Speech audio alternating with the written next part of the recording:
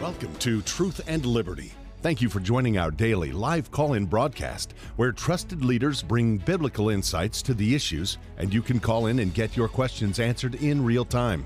According to the Bible, it's the truth you know that sets you free. So call in today to get answers, information, and resources to help you stand for truth and effect godly change in our nation and the world. And now here's your host, Alex McFarland. The Bible or science? What do you trust? Are the two mutually exclusive? Do we believe what the Bible says about salvation and faith, but we leave it to the laboratory, the scientists, to Charles Darwin to tell us about where we came from? Hi, Alex McFarland here. Welcome to Truth and Liberty. Folks, we have got a very special afternoon and evening of broadcasting. We've got a special guest, Dr. Dan Biddle of Genesis Apologetics, and we're going to talk about the book of Genesis, creation, and we're going to tell you about a very special theatrical release, a movie coming out on Noah's Ark that will be in 900 theaters across America in the month of March. Very important news, but also, now listen to this, some exciting stuff. And right after this live edition of Truth and Liberty, I'm going to ask you to stay tuned because Andrew Womack and Richard Harris are going to continue on the network live from Dallas, Texas. Now, you probably know that January is Sanctity of Human Life Month, and we celebrate life and the gift that it is to be a human being. God gave us life. But the Susan B. Anthony Pro-Life America event 2024 is coming to you just after this program. We've got a great show, but you want to stay tuned. And maybe even during one of the commercial breaks, give somebody a call. Now listen to this. Come to you from Trinity Dallas Church in Herschel Avenue, Dallas, Texas. Andrew Womack, the founder of the college here, the network, attorney Richard Harris. And for more information on this live stream, and it will be broadcast right here on the Truth and Liberty Network at 5:05 p.m. Mountain Time, 7:05 p.m. Eastern, just after we wrap up. This is a great pro-life event. You'll hear some incredible content. The website of the Susan B. Anthony Pro-Life Organization is SBA Pro-Life, PROLIFE.org. Very exciting stuff. And I want to welcome you, and I want to say what an honor it is. I want to express my appreciation for the crew and all the technical people behind the scenes that make Truth and Liberty happen. Usually, I am 1,862 miles away. That's how far it is from Woodland Park, Colorado to Greensboro, North Carolina. We have, I call it Truth and Liberty East. But as great as that is, it's always a little bit better to be in the studio because servers and things like that that are linked over, nearly 2,000 miles of cable, they just work better when you're in the studio. And I'm glad to be here and glad for the crew helping us. Now, listen to this, and I'll bring our guest up. I'm here at Karis to teach for the next couple of weeks. And I landed yesterday. I flew into Woodland Park, flew into Colorado Springs. I got my rental car and turned the key, and the motor labored to crank, and on the little thermometer on the dash, it was 3 degrees. 3 big degrees. I don't know what the temperature is where you are, but I know that across the Midwest, there's snow. In the Carolinas, there's freezing rain and sleet. And here in Colorado, it's awesome, but it's in the single digits. I guess that's just some of that global warming, I suppose, isn't it? But I want you to meet somebody that I've had the privilege of getting to know just recently, Dr. Dan Biddle. Dr. Dan Biddle is the president of Genesis Apologetics, and this is so significant because they're an organization like myself that I believe in what the Word of God says about our origins. The Bible says that in the beginning, God created the heavens and the earth.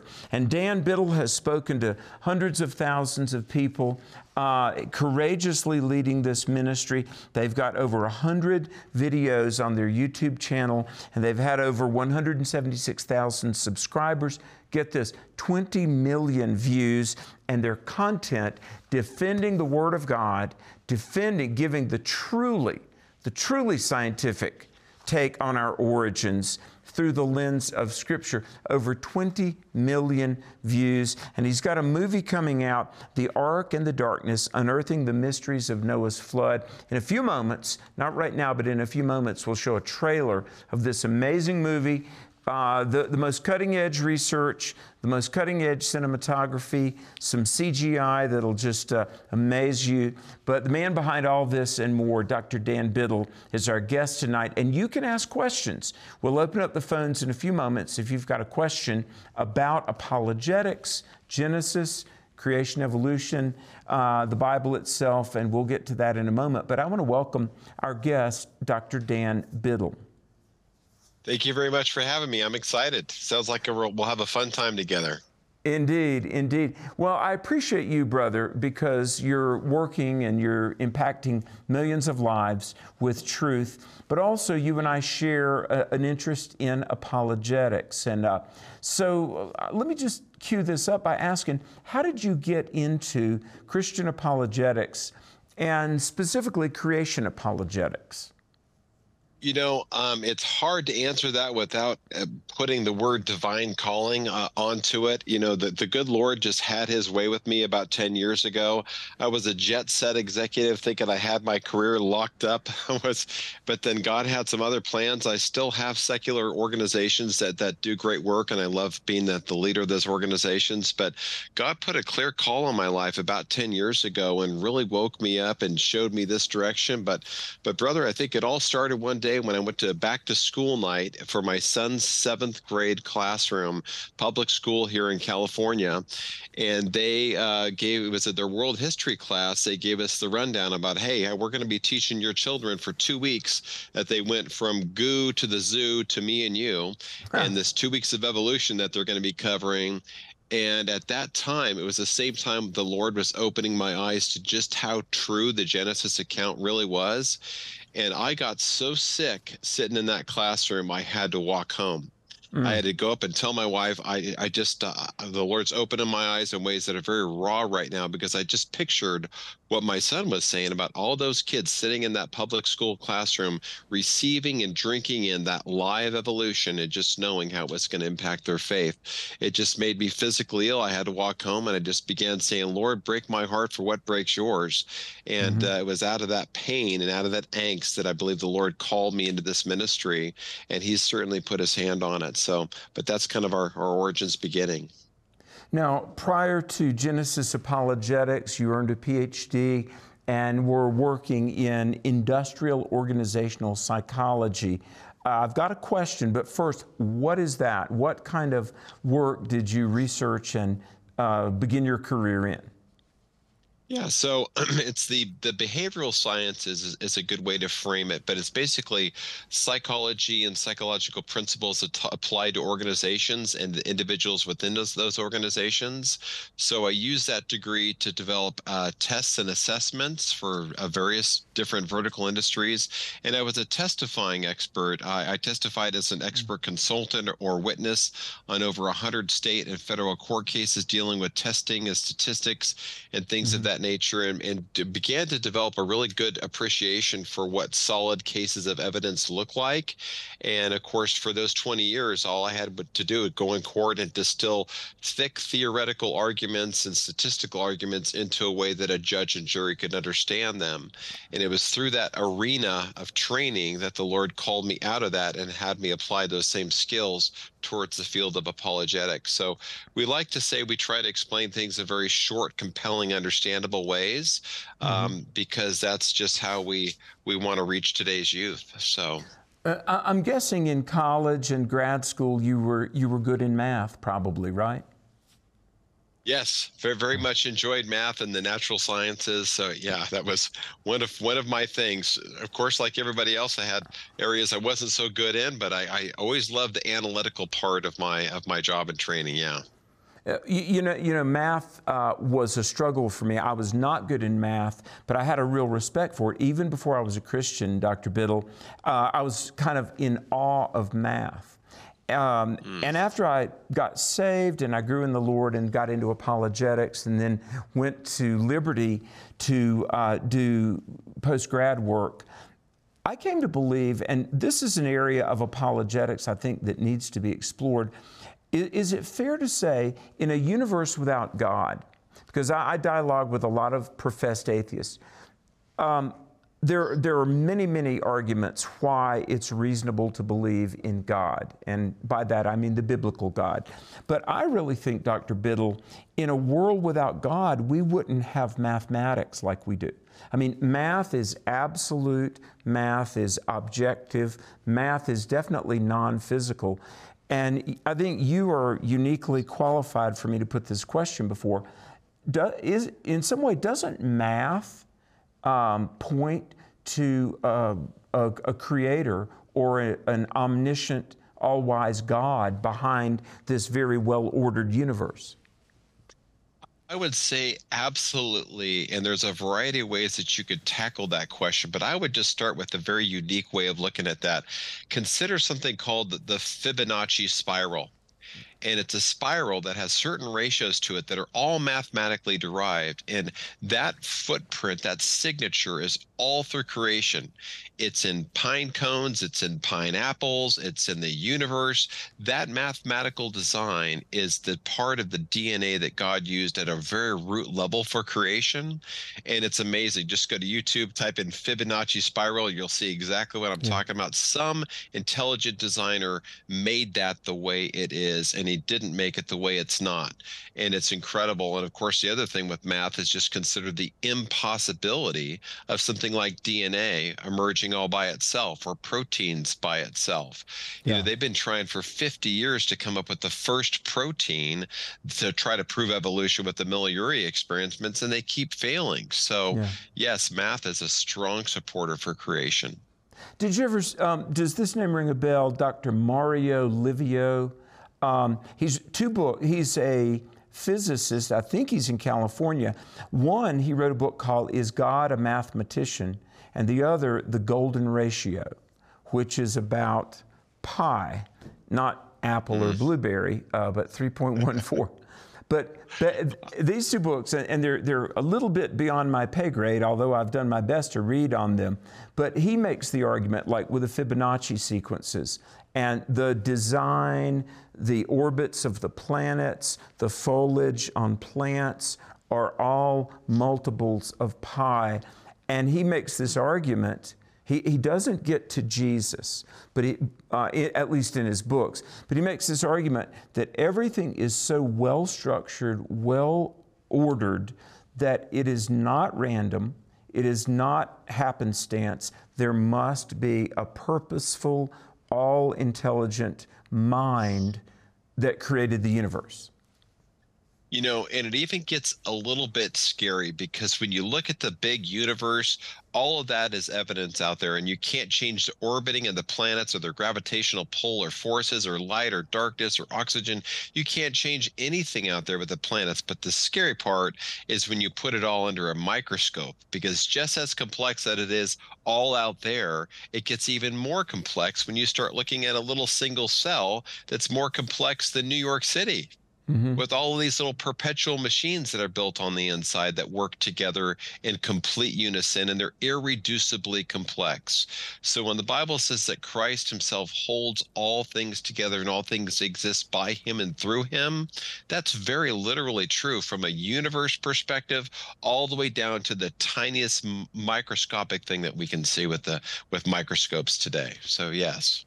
Folks, if you're just tuning in, we're talking with Dr. Dan Biddle of Genesis Apologetics, and he's got a brand new film that he is the executive producer, The Ark and the Darkness, Unearthing the Mysteries of Noah's Flood. The website for the movie, Noah's Flood, spelled just like it sounds, noahsflood.com. Let me ask you this. When does the film hit theaters? The film is going to come out for 2 days. They may have an encore, but it's scheduled at least for 2 days, March 20th and 21st. It'll be in 900 theaters across the United States. And you're doing that with Fathom. been a part of promoting some other Fathom releases. That's first class. And folks, let me encourage you. I've seen the trailer, and we're going to show the trailer in this segment. But this is a great event for your church to get behind. If you work with young people or have some sort of ministry to students, you want to get people to this film, The Ark and the Darkness. What do you mean by that, brother, in the title, The Ark? We know what Noah's Ark is. What is the darkness in the title?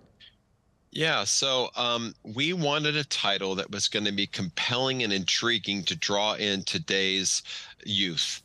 And we didn't want to come up something with boring like Noah's Flood, the real story, or something like that. So, and if you look at the theme of what happened in Genesis 6 to 9, it was a time of both judgment and mercy. And it was a time that you can authentically say it was a dark hour in our history, in the history of the whole planet. God's judgment was coming upon the earth, and it was a dark, gloomy scenario. The judgment lasted for a year. Earth was covered. And of course, it highlights the second judgment that's going to be coming as well. But so that's what we wanted to come out with. Our director came up with the title, Ralph Stram, with Sevenfold Films, and he wanted it to be The Ark and the Darkness. And I had a little bit of pushback, but we sent it out to some of our target viewers, the youth, and they loved the title. And then we have the subtitle, Unearthing the Mysteries of Noah's Flood. So that's how we came up with it. Well, before we show the trailer, and folks, you get ready to see something amazing, let me ask you this, though. Why is this important? Why is the historicity of Noah and the flood and the ark? I believe it's real. When the Bible says it, I believe it happened. I know many people, even some professed Christians, would say, well, it was a myth or something. I don't think it was a myth. I think it was real. But Dr. Biddle, why is this important? I would say simply this. When I went to seminary, they said, look, the Hebrew and the original languages is pointing towards the young earth. When you look at the 6 days of creation and the Genesis genealogies, earth has got to be young with respect to the Hebrew writers who inscribed the scripture. But then at the same voice, the seminary professor said, well, but if you believe in science, earth has to be millions of years old. So they left the students go in that tension. And I lived in that tension until I had one moment when I found myself at the Dinosaur Provincial Park looking out over a stretch of 14 miles of dead dinosaurs buried under 50 feet of mud. And they're buried with birds and clams and fish and shark and mammals for 14 miles.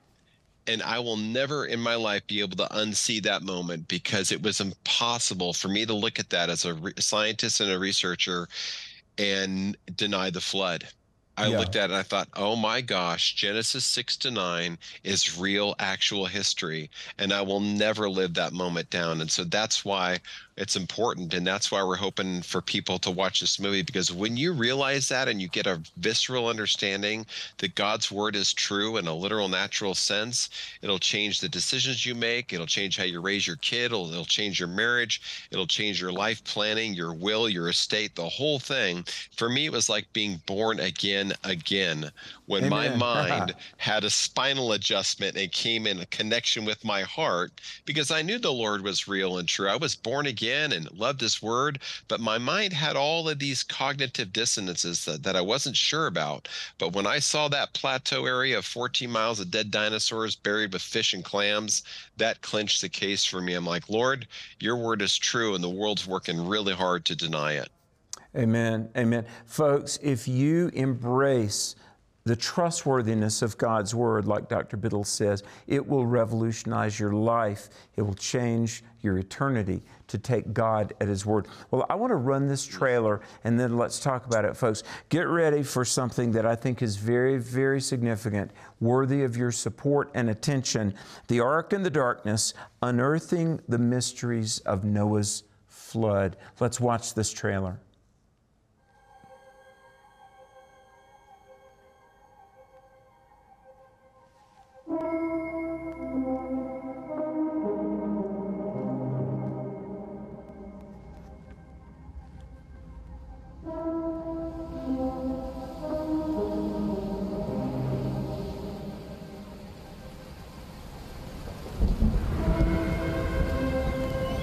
In March of 2024, an incredible film will be coming to theaters across the United States.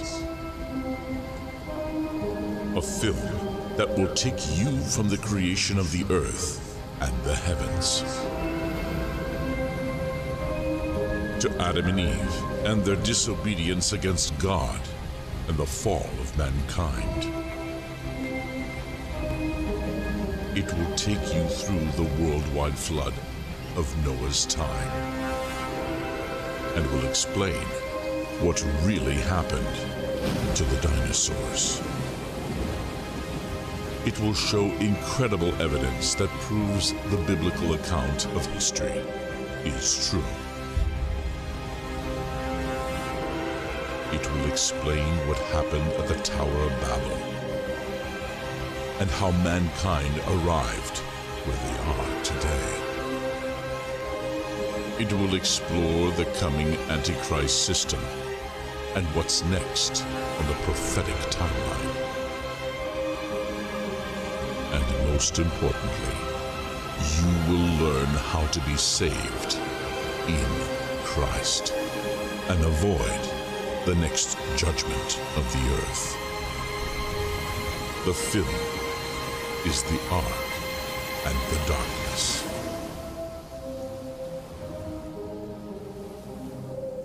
Please make a tax-deductible donation at the site below.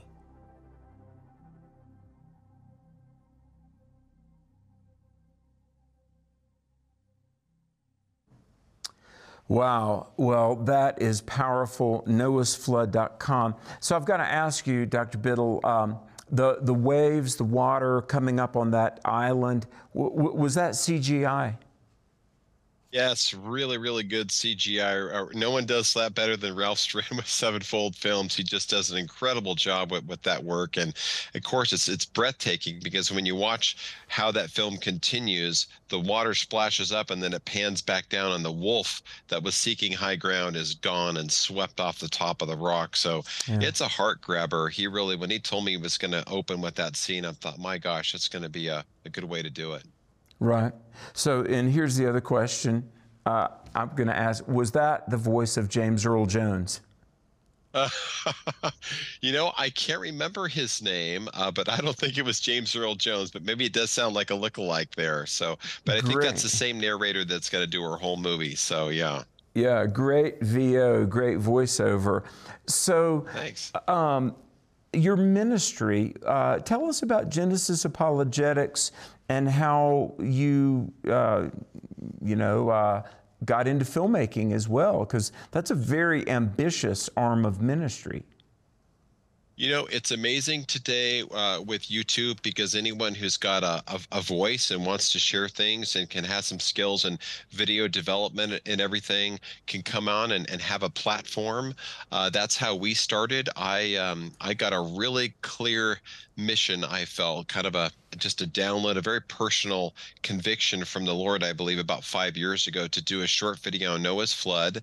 And so I went around America interviewing the top geophysicists and catastrophic plate tectonics experts about Noah's flood, and came up with about a 22-minute video that on Noah's flood that now has over, I think, 2.8 million views, something like that. And that's how we really got our big time start on YouTube, but we've also had several movies that have come out since then. But I just have a real passion, particularly for today's youth, because in California, for example, it's teenagers who graduate public school. By the time they graduate high school, will have been exposed to 250 pages of evolution teaching and 50 required classroom hours of instruction on evolution. And what that's doing to our youth today is not some of the Christians, but most Christian students are graduating high school who go to public school. Most of them are graduating as theistic evolutionists.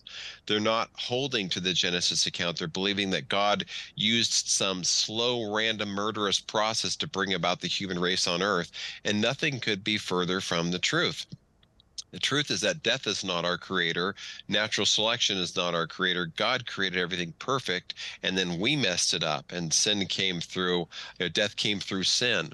So the creation account has got it flipped on its head compared to what the secular schools are going to be teaching students today. So I just have a heart for wanting to get after them, because the world's going after them, and I want to reach them with the truth. Yeah, and you know, really, it's almost like if you're at a fork in the road, you know, the intersection might be fairly small, but depending on the direction you go, it's vastly going to change the destination where you end up. And look, at the beginning, either there's a God or there isn't. Either we were created or we just undirected, purposely evolved. Either life has a purpose or it's utterly meaningless. And so this starting point, what a person believes about creation, God or no God, that really informs everything about our ultimate destiny, doesn't it? It does. I think one of the saddest moments I've ever had in my life, in fact, one that brought my older daughter, Michaela, to tears, we were at the Royal Terrell Museum, the biggest dinosaur museum in the world, and we were up there, and we were looking at one of their exhibits that was a goo to zoo to the U exhibits. It had pond scum down there at the bottom, that it had the variety of animal lives, eventually leading to a rat-like creature that led to mammals and quadrupeds, and then bipedals, and humans were way up at the top. And there was a kid there, a young man, probably 9, 10 years old, young boy, and he was studying this exhibit, and he was just enthralled by it, and his mom was right there by his side. And he looked up to his mom with this sheepish question. He says, "Mom, is that true? Are we really evolved fish?" And there was a pregnant pause there for about 3 or 4 seconds, as that mom was just thinking, what am I going to tell my son? And she says, "Yes, I guess it is." And I couldn't help but just to well up in tears. And same with my daughter, because from that moment, that kid was permanently scarred and wounded in his mind that he's not made in the image of God, that God the Father's not his father, and that he doesn't have a purposeful intention and plan for the rest of his life. Yeah. And that times 1,000,000,000 is what's going on the earth today. So truth and love starts with the first page of God's word. And these millennials today, the Gen Z folks, they want to know, look, if truth doesn't start on the first page of the Bible, how many more pages do I have to flip before I'm going to run into truth? Exactly. So it has to start on the first page. But yeah, that was a breathtaking experience I had. We've got so much to talk about, folks, and you can ask a question. If you've got a question or a comment, look, maybe you do believe in evolution. And us guys sitting here that we believe in God and the book of Genesis and a creator and the flood of Noah, maybe you think we're crazy. We would love very respectfully to hear your side of things, folks. So the number for questions, we've got a brief break. We're going to come back with Dr. Dan Biddle, but the number is 719-619-2341. 719-619-2341. Also, if you need prayer, you've got spiritual questions, you want to talk to somebody, look, no strings attached. We just want to help and encourage you. The number for prayer and spiritual counsel is 719-635-1111. Dr. Dan Biddle is the executive producer of The Ark and the Darkness, Unearthing the Mysteries of Noah's Flood. He's also the leader of Genesis Apologetics, a colleague, a brand new friend, and our guest tonight on Truth and Liberty. Stay tuned. We're back after this. At Truth and Liberty Coalition, we have big plans to make a big impact. If you want to be a part of turning our nation back to God, I want to invite you to become a supporter of Truth and Liberty. You can go on our website at truthandliberty.net to the donate page and make a gift there. And you can also sign up to make a recurring automatic gift of $5 or more per month, and then you'll become a Truth and Liberty member.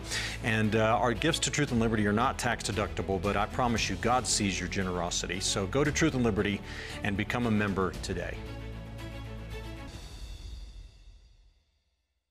With Practical Government, you have experts in the fields that are sharing their perspective, wisdom, and experience. It's not available anywhere else in the world. We're going to teach a Christian heritage of our American government. They're going to learn about the Founding Fathers. We're teaching the Constitution, how government operates, practical skills, and field study. No matter where you're coming from, the world needs you. Whatever God's calling you to do, you're able to do it. To learn more, visit practicalgovernmentschool.com. At Truth and Liberty Coalition, we work to unify, educate, and mobilize the body of Christ to change nations. That's why I want to encourage you to go to our website at truthandliberty.net and subscribe so that you can begin receiving regular updates about our show, news items, action alerts, blog posts, and much, much more.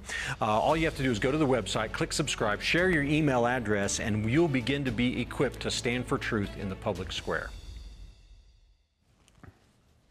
The Bible says, in the beginning, God created the heavens and the earth. Psalm 19 says, the heavens bear witness to the glory and the power of God. Well, welcome back to the program. Alex McFarland here. So honored that you're watching Truth and Liberty. The number, we would love to hear from you, love to converse with you tonight if you've got a Bible question or you just want some clarification on what we're talking about, why creation matters, and why if you become a believer and you read the Word of God, you don't have to switch off your brain. Science exists, science is real, but science is not unbiased. Science is just not about brute examination of facts. And part of the reason the world has embraced evolution to the degree that it has, it's not about evidence against God, but it's about bias and even blindness. Now, we'll talk about that. The number, if you want to call in, is 719-619-2341. 719-619-2341. Before we return to our guest, Dr. Dan Biddle, I want to tell you about truthandliberty.net. I was almost a little bit late even getting to the studio because I'm wrapping up another article to send Richard Harris to get posted on the website. On the website, truthandliberty.net, there's so much good content about not only biblical worldview, but our culture, government, politics, economics, voting, the election. We're in an election year right now. So I want to ask you to do a couple of things. Number one, tell people about Truth and Liberty. Let people know about the broadcast, the web, their events, and there are things coming up this year that will be here at Charis Bible College. But also, consider supporting. You can become a partner with Truth and Liberty if you give at least $5 a month. We'd love for you to give more than that because, look, while the gospel is free, the biblical message is free, it does take resources to deliver that message. So if you go to truthandliberty.net/donate, truthandliberty.net/donate, and join in at least $5 a month. And together, God is using what we're doing to make a difference, really. 1 Corinthians 15:58 says, your labor in the Lord is not in vain. This is a collaborative effort. It's you and I together, the Holy Spirit, and the truth of the gospel. So let's do this thing, and let's impact our world. Well, somebody that God is using to do that in a great way is Dr. Dan Biddle. And Dr. Biddle, before the break, you were telling the story about being in that museum. I want to share a similar eye-opening experience. But first, I want you to give your website, your social media platforms. Where can people learn more about Genesis Apologetics? Yes, great. So you can go to our website, which is just genesisapologetics.com, or you can go to our movie page, which is noahsflood.com. So without the apostrophe S, just noahsflood.com. But our main site is just Genesis Apologetics, and you can download. Most of our products are actually free and downloadable from that website. So let me get your feedback on this. When I was in graduate school and I was working on my thesis, I was doing a lot of research, and I came across someone's dissertation, and this was from Emory University, and it was somebody doing a PhD in psychology. And the title intrigued me because it sounded almost like a novel, a fiction work, but it was called The Inner Monkey. The Inner Monkey. Now, at this point, I was a youth pastor, but I was doing 2 master's degrees simultaneously. So I get this guy's dissertation. I'm thinking, what? The Inner Monkey, what could this be? Well, I'm around teenagers, and we were doing some work in the inner city, and there's a lot of gangs and things like that. So get this, and my point is, only from an evolutionary perspective, an evolutionary paradigm, would people think this way. This guy had written his dissertation, and he was saying that, look, you know, kids get into vandalism and gangs and, you know, graffiti on buildings. But you got to understand, that's not that kids are bad or it's not sin. It's the inner monkey. Because we are descended from primates, this guy says. You know, there's still a little bit of monkey and primate in us, just like monkeys do things that are, you know, rambunctious. And this is the thing that almost made me get emotional. He said, while I'm writing my dissertation, he said, my wife and I have a newborn, and I can see the inner monkey in my little toddler sitting in his high chair. We put his juice glass and he knocks it over, and I put it back and I say, don't do that. And like a monkey in a zoo, he pushes it off on the floor, because inside my little boy is an inner monkey. But here's the thing, and I want your response. So this guy in his dissertation from Emory University, he said, my child throws food on the floor and our little pet dog eats the crumbs. And I realize, really, in a very strict sense, there's no difference between my little baby boy and the dog on the floor.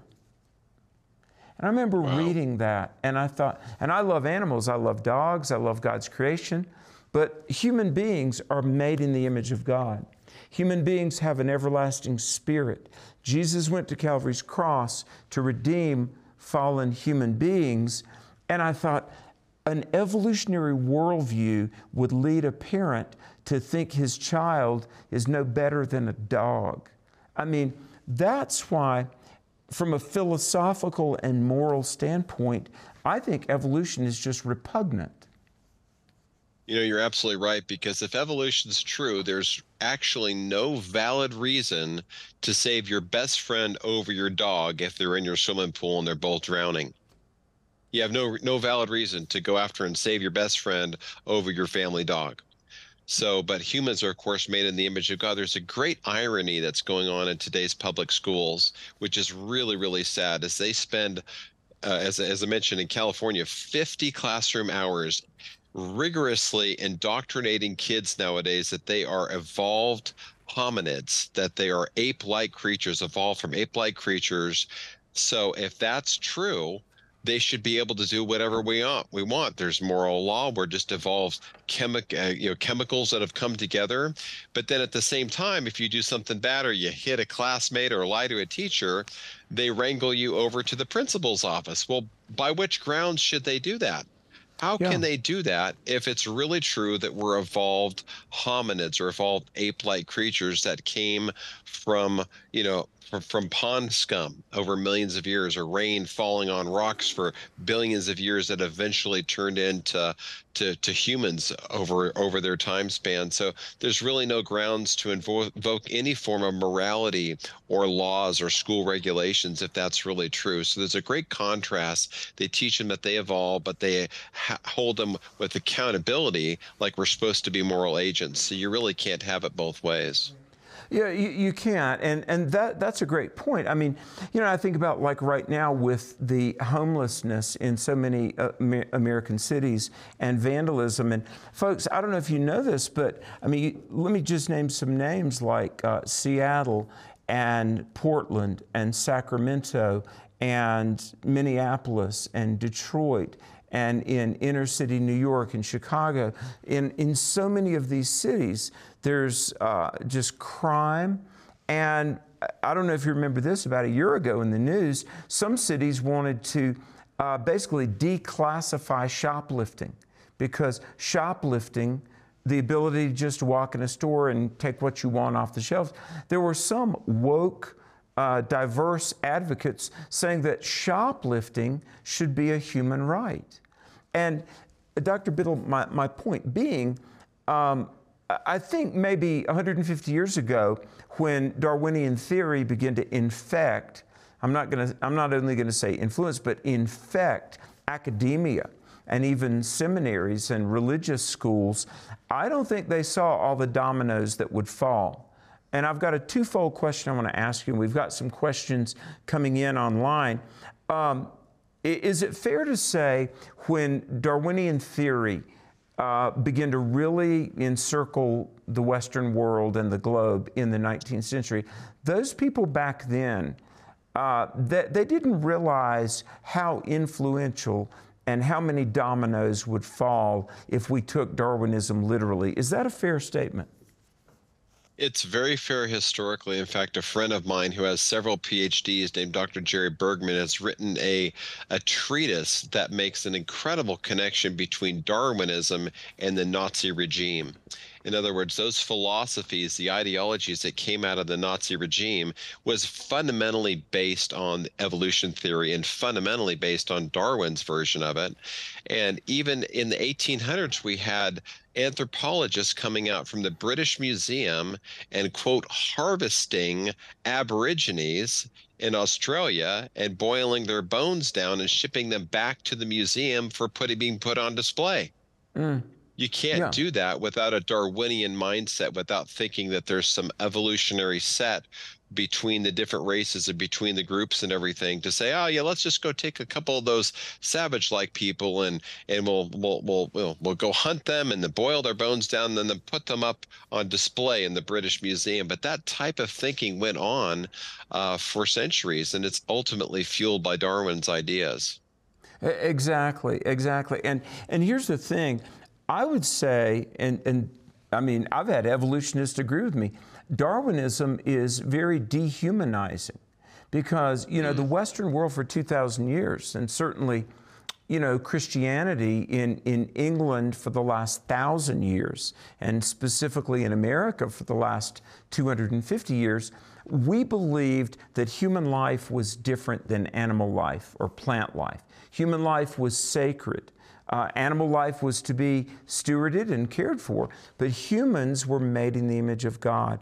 That's why whenever you even to this day in journalism, folks, if there's like a plane crash or a ship sinks, or like last summer when the Ocean Gate submarine went down, they'll say 4 souls were lost, or 150 souls perished, because we know human beings have a supernatural element. We're made in God's image.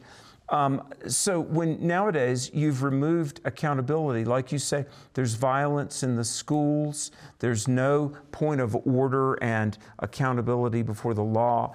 So Darwinism and evolution is very dehumanizing. But I want to drill down a little bit, and let me just say this, folks. We're living in a time of social justice, and racism is wrong. That's right. There's one race, the human race. And yet, really, and Dr. Biddle, I don't think anybody talks about this as much as they should. If you take Darwinian theory literally, invariably, racism will crop up. Do you remember back about 1994, there was a Dr. Herrnstein that wrote a book called The Bell Curve. It was a very evolutionary book, but incredibly racist book that basically placed some ethnicities as lower evolutionary developments than white, Caucasian Europeans. Evolution is racist if you take it to its logical end.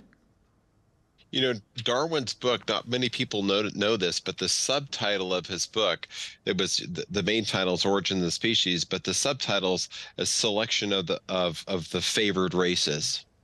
And so it was, some of it was tongue in cheek, some of it was indirect, but you're absolutely right. And in fact, I take no shame in saying this because it's just true California history. My wife's grandfather, he would probably be 90, 95 years old right now. He remembers as a kid, his grandfather in Loomis, which is a town not too far from where I'm at right now, he recalls his grandfather saying they would go up to the hills and hunt the Indians like jackrabbits.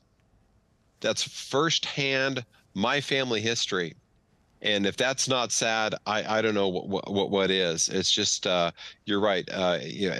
Evolution has got terrible roots in history to it, and it led to all kinds of shameful things that have been done in history.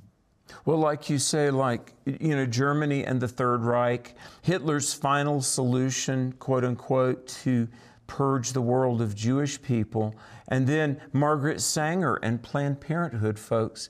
Oh my goodness, this is something the pro-abortion people don't talk about, but the matriarch of Planned Parenthood, Margaret Sanger, horribly racist person.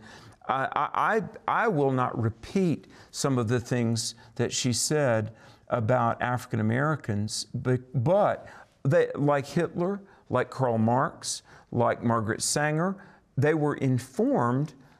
They just accepted that Darwin was right, evolution was true, and therefore their superiority complex and their racism, in their mind, was legitimized by evolution, wasn't it? Absolutely. What happens with the biblical worldview that I've been transformed by is if you look at the recent history of humans, we're all made in the image of God. Then at the Tower of Babel event in Genesis chapters 10 and 11, you have about 70 different language groups that spread and went all over the globe. And by God's design, as Acts 17 talks about, God has appointed these different nations to live where they lived in the times that they lived there.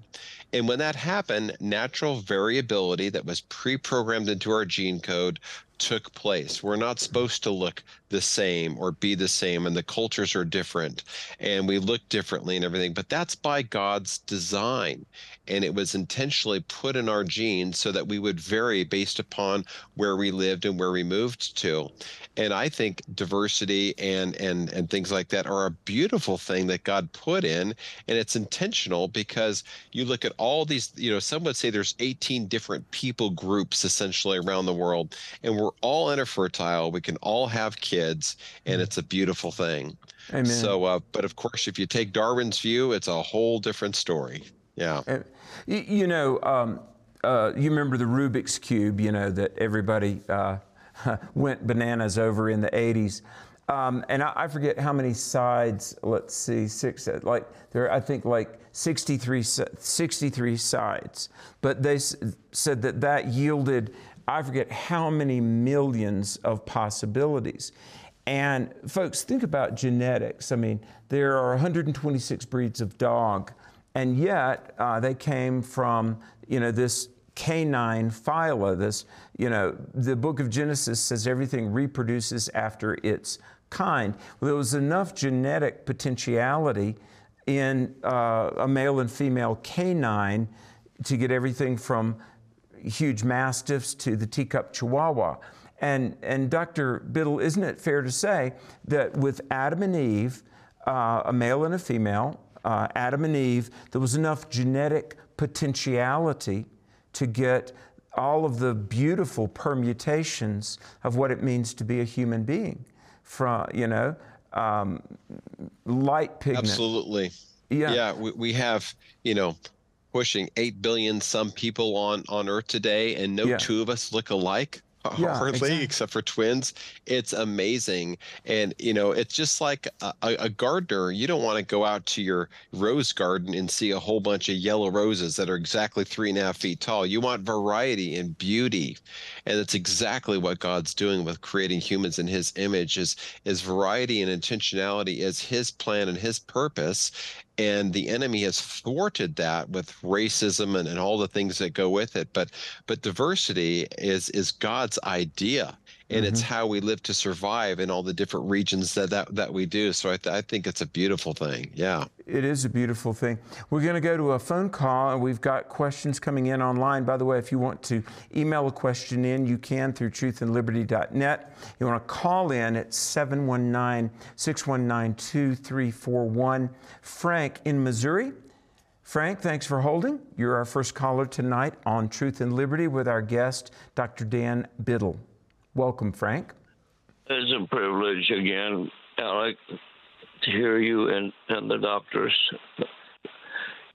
So my question is in Genesis. They're a simple question. And really, Yeah. The simple question is, do you think, I'm trying to get the verse. It's in Genesis 7 where God, he gave them a week, and then at 600 years old, yeah, the question, he gave them a week to get shut in there when the water broke up and the rain came. The question: do you think that God speaks to people with the same kind of urgency that he did to Noah? Well, hey, let me read a little bit of this. In Genesis 7, 1, the Lord said to Noah, "Come and all your house, come to the ark." Verse 4, Genesis 7, 4, "For in 7 days I will cause it to rain upon the earth, 40 days and 40 nights, and every living substance I will destroy from the face of the earth, all the living things that I have made." And you go down there in verse 10, it says, "It came to pass after 7 days that it happened." And verse 6 says, "Noah was 600 years old when the flood waters was upon the earth." Dr. Biddle, give us your take of Genesis 7. I think it happened like that. I think God is warning us today that one day history as we know it will conclude and come to an end, and there'll be judgment. What do you think? Does God still speak to us in this way? You know, the extent to which God speaks to us is a very, very thick theological question, but I will answer it in two ways. Number one, I would say that the primary way God speaks to his children is through his word. So if you want to hear God speak, get in his word and make his word just permeate your mind and your heart. But I also do believe that God does speak today to people through his Holy Spirit. The Bible says that it is God who lives in you to will and to act according to his good pleasure. So if God is going to will in you and act according to his good pleasure, I think you're going to be brought into that process in some type of a voluntary way. And Ephesians 2 says that we are prepared to do good works which God has prepared in advance for us to do. So if God has got good works prepared in advance for us to do, oftentimes if we're listening and we have our antenna up, he's going to give us signals and directions to go here and do this or say that. He does prompt us, absolutely. And so I will put no restriction on how God's going to do it, but I would say that the primary way we should be hearing from God is by soaking ourselves in his word. Amen. Amen. Frank, that's a good question. And folks, the bottom line, you can trust God's word, just like Dr. Biddle said. If you want to hear from God, get into his word. And God will never contradict Scripture. If it's truly of God, if what you're hearing and feeling led in your soul, if it's truly of God, it will correspond with and harmonize with the Word of God. We've got a question here online, Dr. Biddle. How do all races come from Noah? How would you answer that? Well, that's a great question. We're 100% sure that that's the case. We know that the human genome was bottlenecked down to 8 people: Noah, his wife, and Shem, Ham, and Japheth, and their 3 wives. So all of humanity was bottlenecked down to 8 people. And one way that you can tell that both biblically and scientifically is by looking at the exponentially decreasing lifespans. The average lifespan of the patriarchs before the Bible was about 912 years old. You know, Noah lived over 900 years, and Methuselah lived 969 years. But there is something that happened after the flood that their lifespans began exponentially decreasing, and that's because of the increased mutational load that happened in our gene pool. Mm-hmm. But if you take that bottleneck, then we grew to more people right before the Tower of Babel, and at the Tower of Babel, God commanded those people into 70 language groups and commanded them to scatter around the world. And when they did, humans in our gene pool began interacting with our environment to produce the phylogeny, the way that we look and the way that what we eat, how we react to sunlight, how we live. A lot of our cultural differences come between what we would call as race groups or ethnic groups, but what God would call, or the Bible would call, just different people groups or different nations. But it is very much by God's design. The idea of races is not true. The human genome is incredibly sound and similar. In fact, statistically speaking, there's more variability within groups than there are between what we would call race groups. So there's only one race, as you said, Alec, the human race. So I would say that God pre-programmed the diversity that we see in different people groups, but races is a figment of human imagination. There are no different races. There's what we would call races, but biblically there's not. There's just different people groups. And within Noah and his wife, and Noah had 3 sons, Shem, Ham, and Japheth, and they had wives. So within those 8 souls, are you saying there's enough genetic potentiality for the 8 billion plus people walking the planet today? Absolutely, and we know that because we see how people vary. You go all the way from the Samoans to the Pygmies. There's tremendous variability, and it's all by God's design and His plan. So just incredible how He programmed it to be that way. Yes. My wife is a nurse, and she gets a couple of different nursing magazines, and every now and then there'll be articles about birth defects, and whether it be heart defects or issues with limbs or skin or whatever. And it seems like birth defects are increasing. And, thank the Lord, birth defects are still somewhat rare. But is it fair to say that over the generations of 6,000 years of human history, that the mutations and the mistakes in the copying of the genetic code, is that where we get birth defects from? Dr. John Sanford has a book out on genetic entropy, and he's not only is that a theory, it's been validated scientifically. So the mutational load is exponentially increasing in the human gene pool, and that's why we have an increase in things like cancers and some other things. It's not entirely to blame to that, but this is absolutely true. Back in the garden before sin, there was no mutations, there were no birth defects, everything was perfect.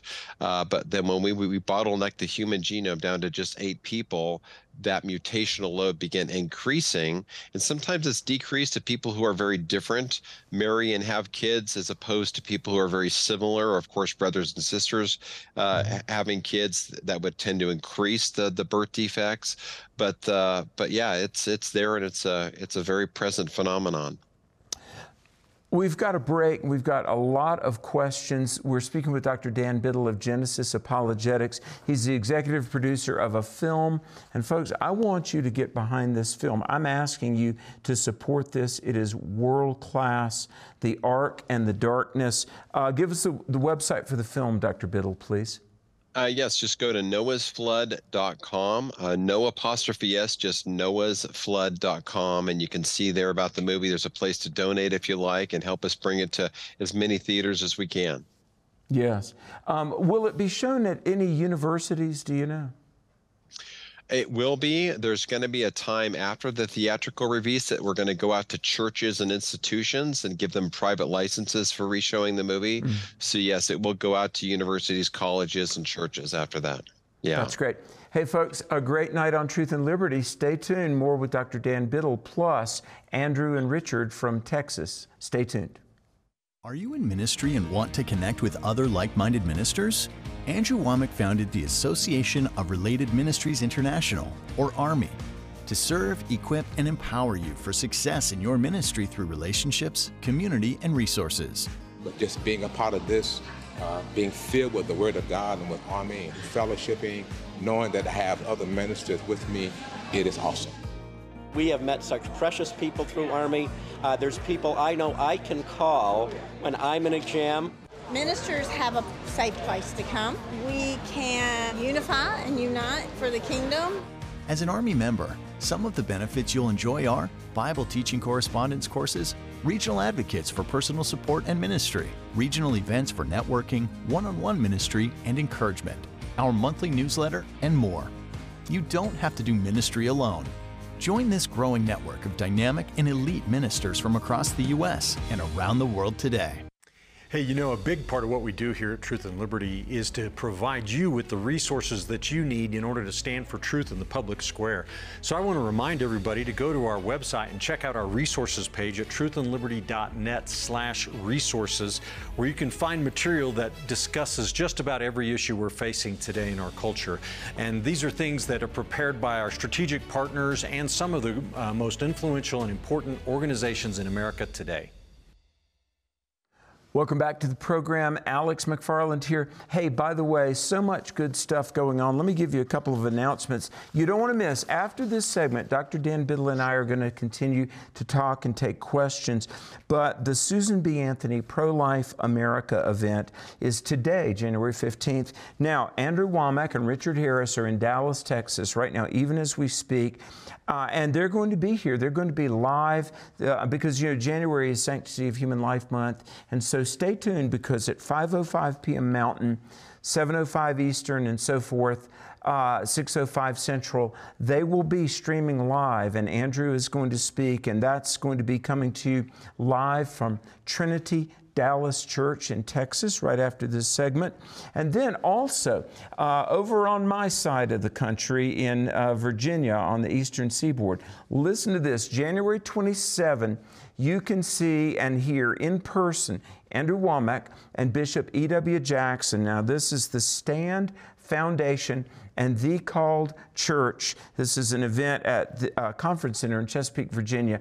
Now, folks, brace yourself. Buckle up. If you've never heard Dr. E.W. Jackson speak, he's a Harvard graduate, an attorney, a pastor, a cultural commentator. He is a powerhouse. I've had him in probably 6 or 8 of my conferences. And generally, when E.W. Jackson speaks, he has to pause for the standing ovations that take place. He is just that powerful. And so is Andrew Womack. They're going to be January 27. The speakers, now the website, it's free, but you do need to register. The website is thecalled.org, T-H-E, thecalled.org, or standamerica.us, standamerica.us. And I don't know what you're doing January 27th, but it would be worth your while to head over there to Chesapeake, Virginia, beautiful part of our country, very historic part of the country, and the Stand rally that night. And let me also, again, encourage you to subscribe to Truth and Liberty. Richard Harris is always writing articles. I'm submitting articles. So much great content on the Truth and Liberty website. Go to truthandliberty.net/subscribe. Whenever we've got some new content or very special guests, and we've got incredible programming coming up at the end of this month. On Tuesday, January 30th, I'll have Lauren Green of Fox News on. She's a world-renowned religion correspondent. In February, Dr. Gary Habermas, who is the world expert on the resurrection of Christ. Richard is going to have on Eric Metaxas pretty soon. He wrote that famous book, Letter to the American Church. Folks, this is amazing stuff. And we're so excited that God has given us these cameras, these lights, this incredible crew, incredible guests like Dr. Dan Biddle. And so pray, promote, and as God leads, support. truthandliberty.net/donate. The gospel is free. But look, we are in a fight for the soul of our nation. We absolutely are. This is more than just worldview or quibbling over the facts of history. In a very, very real sense, folks, the souls of people hang in the balance, because there are things that are true, there are things that are false. There are things that are mere mistakes, and then there are things that are outright lies. I believe Darwinian evolution is a lie. And Dr. Biddle, I'm going to show my cards here. I know there's a lot of history and there's a really trajectory of scientific philosophy, but I think Satan is real. I think that Satan could not kill God, so he's tried to harm the ones made in God's image. And I really think, in a very real sense, you feel free to disagree, I think evolution and the secularism that goes with it, and really the atheism. I think evolution has caused more souls to be lost for eternity than just about any other philosophy or ideology that I could imagine. Would you agree? I would say that that perspective has actually been substantiated by Dr. Jerry Bergman's book, where he connects Darwinism to Nazi thought and everything. He goes through all the different world wars and talks about it. A lot of this is fought over genocide and thoughts of racial superiority and all that stuff. If people could go back for the last 500 years and people had a biblical worldview, based upon the truth of where we came from and the Babel dispersion, and we all go back to Noah, and before that we go back to Adam. If we could adopt those values and that worldview, there wouldn't be the atrocity of 60 million people dying in World War II, and millions of people before that in World War I, and back and back and back. So yeah, ideas have consequences, and ideas eventually manifest in actions, and that's what we've seen. And at all of these big international conflicts, most of them have an underpinning of some form of Darwinian philosophy to them. And so, yeah, it's absolutely terrifying, which is why I love getting after the sixth graders when they're starting to ask these questions about, Dr. Bitter, where do the race groups come from? And are there differences between men and women? And let's talk about all that stuff. And you're able to insert in their brain at that very moment a biblical worldview. What you're doing is you can inoculate that mind from ever having developed ideas of racism. And it's a wonderful thing. But I think you're right that the impact of racism or of Darwinism goes into racism and several other things that people have just become accustomed with and really blind to. The movie is coming out in March, folks. You've got time. And let me just challenge you. Good intentions are good, but they're just that, they're intentions. Look, maybe you need to write yourself a note, and maybe right now you're thinking about contacting some friends or folks at church. The movie, The Ark and the Darkness, Unearthing the Mysteries of Noah's Flood, it's coming out March 20 and 21, 900 theaters. Certainly there'll be a movie theater near you. This is a great event. Dr. Biddle, let me say a little bit of why I'm kind of enthused about this. Do you remember 20 years ago the movie The Passion of the Christ? Oh, yeah. I went to Florida and met with Mel Gibson and his people, and we rented 2 theaters in my hometown in North Carolina, and then Expelled. Do you remember the Ben Stein movie? Yes. I don't know, 12, 13 years ago. I rented 2 theaters in Charlotte, North Carolina, and we've, like Lee Strobel, his movie came out, and we promoted that. Folks, a film, this is a great way to get non-believers under the sound of the gospel, because somebody who's very skeptical, I debated one of the nation's top atheists a couple years ago, Dr. Biddle, and I asked this guy, we were in the green room backstage, I said, have you ever been to a church service? And he said, no. I said, do you even know what a church service is like? And he didn't know. And he felt very threatened about going to a church. He shouldn't have, but getting people to a movie theater, that's kind of like neutral turf. So folks, I want you to make a plan. Pray for this film release. Plan to be involved. Seize this moment. Don't miss this grand opportunity, because it's world class. And again, Dr. Biddle, I know you probably had to raise money. There was a lot of work that goes into making a theatrical release. So thanks for creating a resource that's, no exaggeration, that is world class. Thank you very much. Matthew 24, Jesus says, just as it was in the days of Noah, so it will be in the times when he comes back, when he returns, and when judgment's going to happen on a scale that people can't even imagine.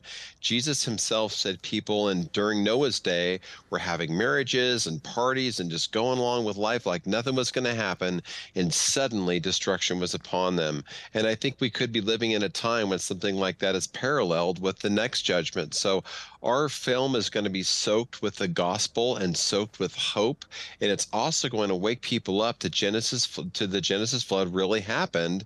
And if that happened, and it happened when the Bible says and how the Bible says, then there's also a future coming judgment that's going to happen that people today living in this culture and time need to be ready for.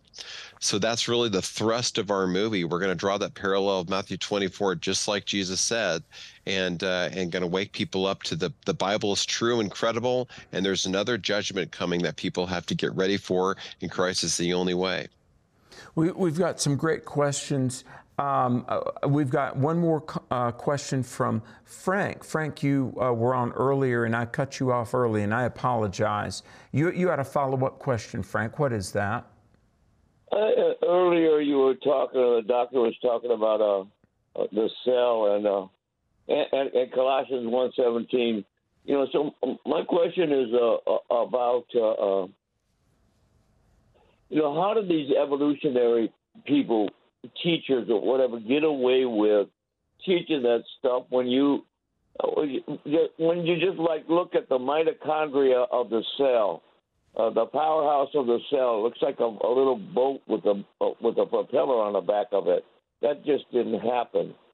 So, anyways, I'd just like to get him to comment on how they get away with it. How did they get away with it in the system, really, to teach that stuff?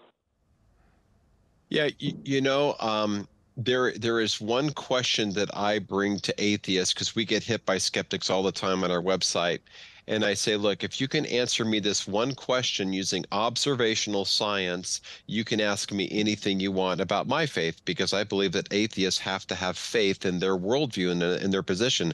And if they agree to those terms, I simply ask them this one question: how did non-living matter become alive? And you know what? They can't answer that, don't have an answer, and they never will. Because they can try to base it upon historical science, which would say, well, we infer, we abstract, we believe, we have an idea.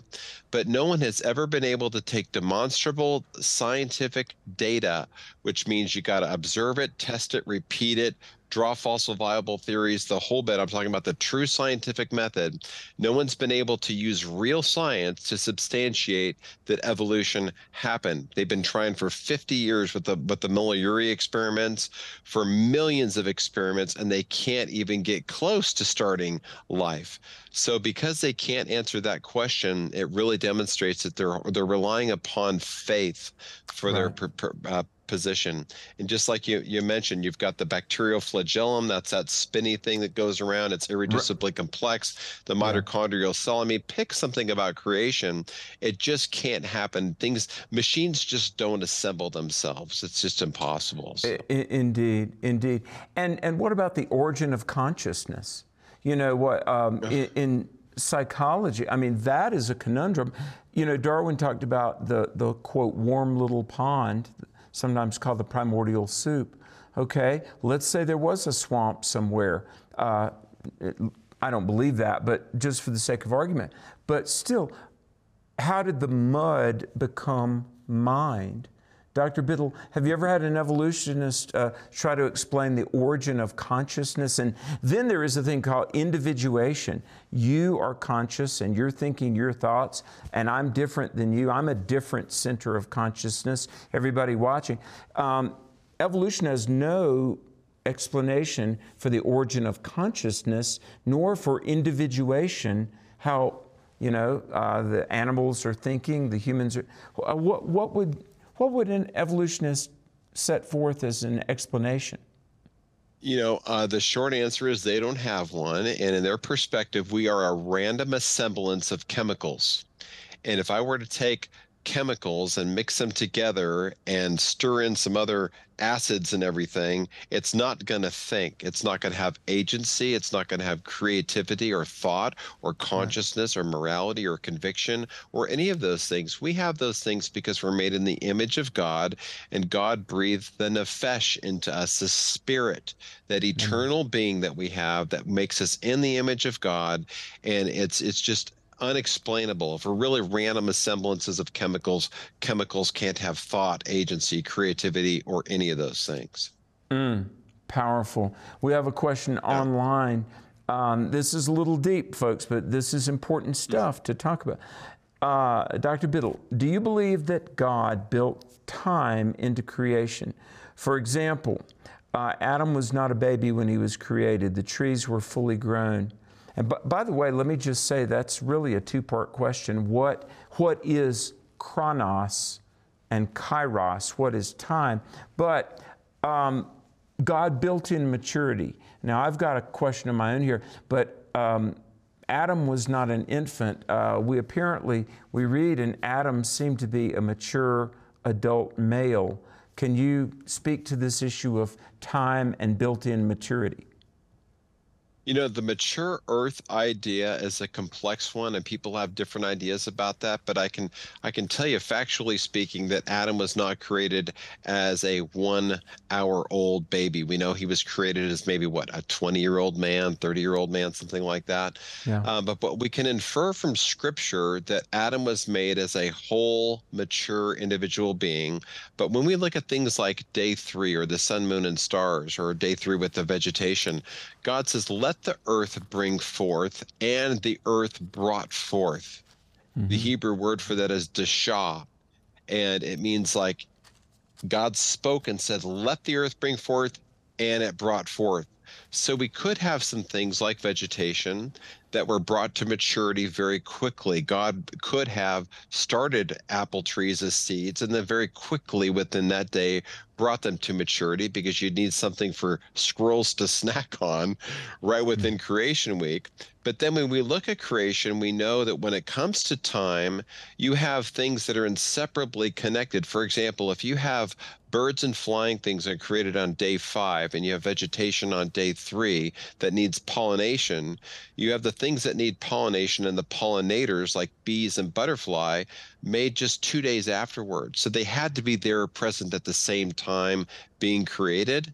Mm-hmm. But I think when it comes to God making things with the image or the idea of maturity, it can get into a pretty complex situation. And that's why I just like drawing on Scripture, like looking at the dashah, let the earth bring forth, and the earth brought forth. But I don't believe necessarily that God would make a layered rock system and have it patinaed with the appearance of age, for example. I don't think he's trying to make a movie for us that would reflect back that we would think it would be old.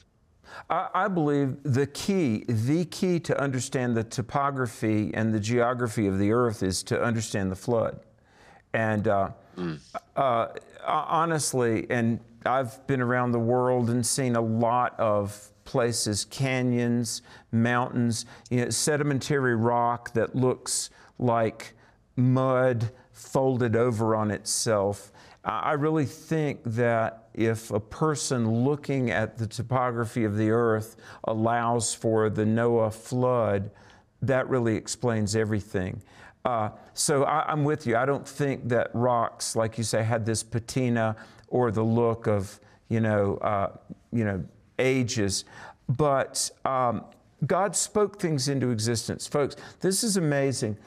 God called things into existence. So here's my question, and the speed of light. See, this is where I've even had a lot of pastors and professed Christians. They'll push back on the young earth, and I'm a young earther. I believe it. God created in 6 literal days, Doctor. Could it be that when God spoke the stars and the solar system into existence, that, we think, okay, the light from a nearest star took X amount of light years to reach here, light traveling at 186,000 miles per second. But when God spoke it into existence, that column of photons didn't have to take millions of years to reach Earth. It was just there. Do you see what I'm trying to ask? Yeah, absolutely. There are a lot of different theories that are on distant starlight, and some of them are good and some of them have limitations. We're coming out with a leading expert on this topic, a guy named Spike Fafaris, who studied this a lot, and we are very much in alignment with him on this topic, that there are 3 or 4 valid theories that creationists can have about this. and some of them have more limitations than the other. The ultimate truth is that we don't know how God did it. But it's my personal position on it is that when God facetiously asks Job, and he says, Job, do you know the way to the beginning of light? Job, can you make it snow? Job, can you make a deer give birth when it gives birth? So God tells Job to sit down and grab himself like a man. That's what the Hebrew says. And sit down and shut up, little boy. I'm God, you're not. Let me tell you what I did and how I do it. So I think there are some things that God's going to reserve for heaven that we can't understand currently in this earth. I think we can make good stabs at it. But I'm actually very skeptical at the creationist or the evolutionist who wants to say they have the solution for life, because evolutionists also have a problem with life. They got more space than they have time, and they keep changing their estimates of how old the universe is. So it's a very complex issue. But when I look at Creation Week, when God is creating things like physical laws like space, time, gravity, speed, distance, orbits, magnetic poles and everything, and you look how light goes around a planet and it bends, and even humans, scientists have been able to slow down or speed up light. So if humans can do it, what on earth was God doing during Creation Week? So yeah, that's a fun question, but we will have a video on that in the next several months that will attempt to very humbly try to provide a few different plausible explanations. Would Sigmund Freud and Charles Darwin have known each other? Gosh, I'm going to have to punt on that one. That's a great question. I don't know. There's a lot of overlap there with their theories and ideas. And Darwin was actually driven by a lot of hurt and bitterness that happened with his life. And Sigmund Freud had some issues going on. There's actually some pretty dark overtones with each of their lives. But I'm not sure if they would have known each other, but their ideas are very overlapping. I'm going to shift gears a little bit. And folks, we've been talking with Dr. Dan Biddle of Genesis Apologetics, just doing a vital ministry. They've got an incredible film coming out in March that I want you to pray for and support. The Ark and the Darkness, Unearthing the Mysteries of Noah's Flood. The website is noahsflood.com. Let me talk about spiritual things for just a moment. And folks, this is why America must turn to Christ. America's been so blessed. We undoubtedly, without question, were founded on a Judeo-Christian worldview. And right now, this nation, so steeped in Christianity, is just becoming very godless. Dr. Biddle, I've read a lot of church history. And it's been my privilege to preach in a lot of places. And I've come to believe where God does a great, great work, if we're not vigilant to stay close to the Lord and pass it on to our children, then Satan will come and do this retaliatory strike. Now think about this, and I want your response. The Protestant Reformation came out of Germany. Martin Luther in Wittenberg, salvation by faith. This is 500 years ago. The Reformation spread, and in many ways, Germany, and I know there was John Calvin in Geneva, Switzerland. There was Menno Simons in the Netherlands. There was, John Knox, and there were a lot of people. But largely, the voice of the Reformation was Martin Luther out of Germany.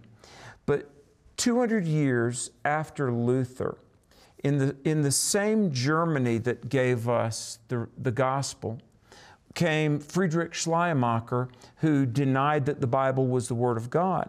A lot of people don't know this. Darwin was influenced by Schleiermacher. Schleiermacher was a pantheist, and he believed that everything is God and the Bible is not the Word of God. And 200 years after Schleiermacher, in that same Germany, were the ovens of Auschwitz.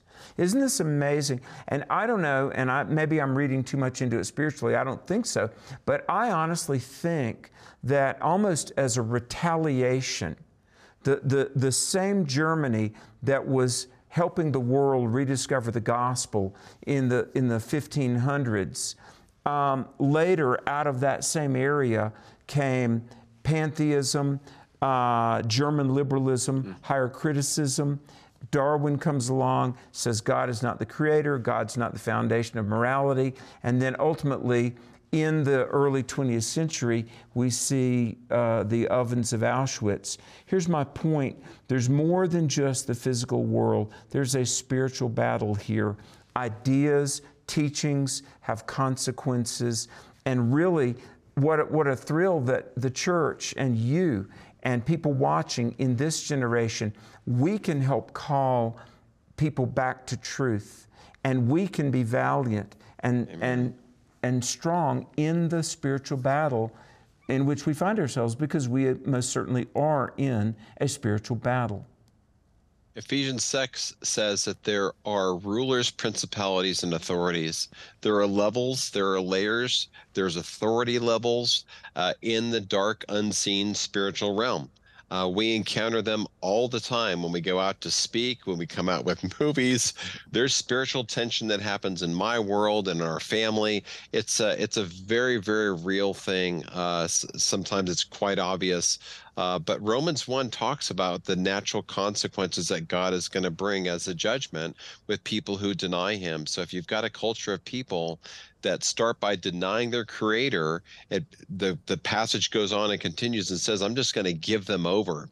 I'm going to let them have what they want. And a lot of America right now has turned their back on God, and the consequences will come to them. But you're absolutely right. The darker the night, the brighter the light, and the more that we have to do as we're led by the Holy Spirit to run in our veins, in our lanes, to shore things up and to be salt and to be light. We have to do it boldly, but I would also say we have to do it not in a panic, but after the Lord leads us consistently and with the spirit of love. Jesus says, my yoke is easy and my burden is light. So I don't think God wants a bunch of adrenaline evangelism. We have to walk in our lanes and do what he prompts us to do in our own spheres, to go out and do his work in his way, because you can't manhandle the kingdom. You got to go out and let him do it through you. Amen. Amen. Do you have any advice as we close for churches that would like to do apologetics or creation content, in Sunday school or in their small groups? What advice would you have for churches? Yeah, absolutely. We are a smaller ministry that really focuses on the social media platform. I believe Answers in Genesis and the Institute for Creation Research are two of my favorite ministries. We do a lot of work with both of them. Answers in Genesis has got some great VBS content.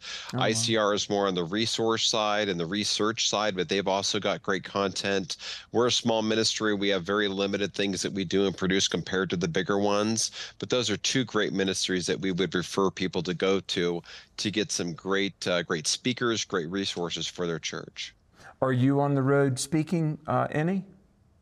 I am. Yes, we tend to stay local because I do a lot of my work in video production and everything. But I think my next stop is to go out and visit David Reeves with this new creation museum out in Dixon, Tennessee.